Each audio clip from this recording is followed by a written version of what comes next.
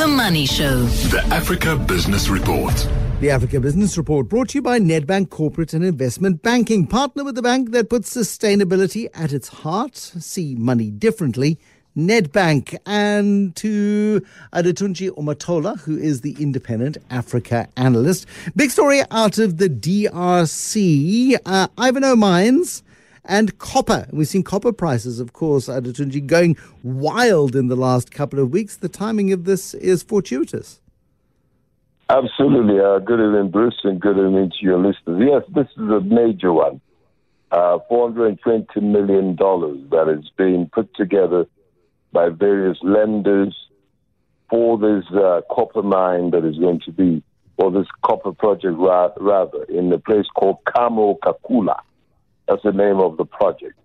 And $220 million of that money is going to go to purchasing underground mining equipment from the Swedish giant Sandvik AB and Epiroc AB, as well as the company Nomet Oy, or Nomet Oy, from Finland. So it's quite a sizable one.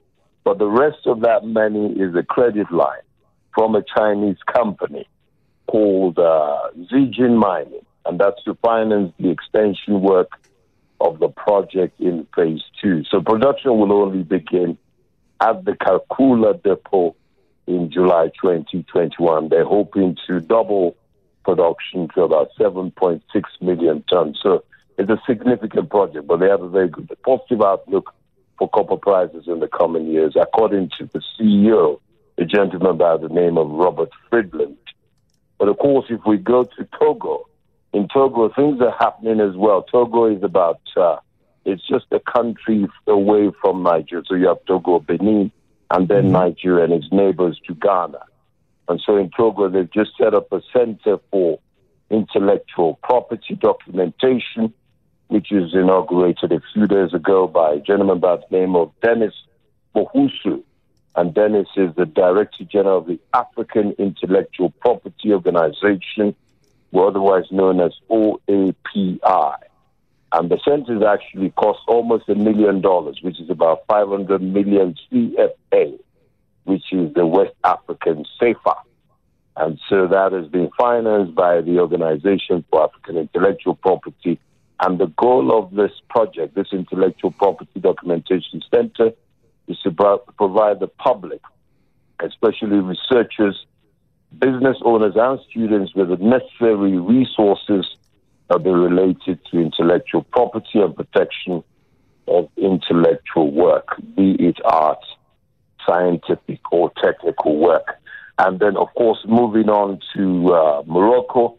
Morocco has secured a very big support from the Germans. They're investing about 1.3 billion euro to help Morocco faced the COVID fight. Apparently, even today, as of today, there's been about 1,531 new COVID cases in Morocco and 75 new deaths as of today. And the total deaths in Morocco sits at 6,320. So Morocco has been hit very hard by COVID. But this money is not only to fight COVID, but also to help the country with its economy and also to advance development initiatives.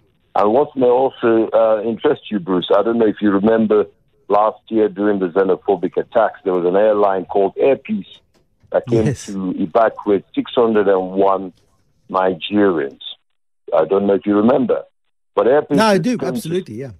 Okay, Air Peace is now coming into Johannesburg to pick up, I think, a week before Christmas. On the 17th, they will start. The inaugural flight is on the 17th from Johannesburg to Lagos. I believe that flight will be packed. A lot of people are going on for Christmas. Nigerians love to go for Christmas. So that inaugural flight will start in about 9 days' time. And I think it's going for about 10 grand or so. So watch this space. Air Peace from Nigeria, the only West African airliner that comes into Johannesburg, South Africa, to fetch passengers. That will be happening in a week.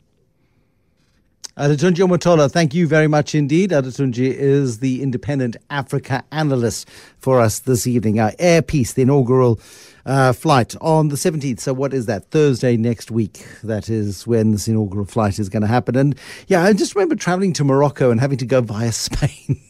I mean, just finding it so ludicrous that you had to go and catch, in those days, an Iberia flight out of OR Tambo and fly over Morocco, land in Spain, then transfer, and your luggage doesn't make it on time, and so travel around Morocco for 2 weeks with hand luggage, and washing your smalls in the hotel bathroom and making do, and the photographs from Morocco are quite hard to tell the difference because you're wearing the same sort of local garb every single day in all the pictures. And you're in the desert with camels, and you're in the desert with a Land Rover, and you're in the desert with a carpet, and all sorts of things. It was a wonderful trip to Morocco. It really is worthwhile going to visit. But you have this most extraordinary experience, and flying across the African continent. I think it's better now. Is it better now? Kenya Airways in a spot of trouble from time to time. Ethiopian has been very strong. But post-COVID, we'll see whether or not our intercontinental connections can be improved, and also at a price that you don't have to sell, a body part in order to make the flight.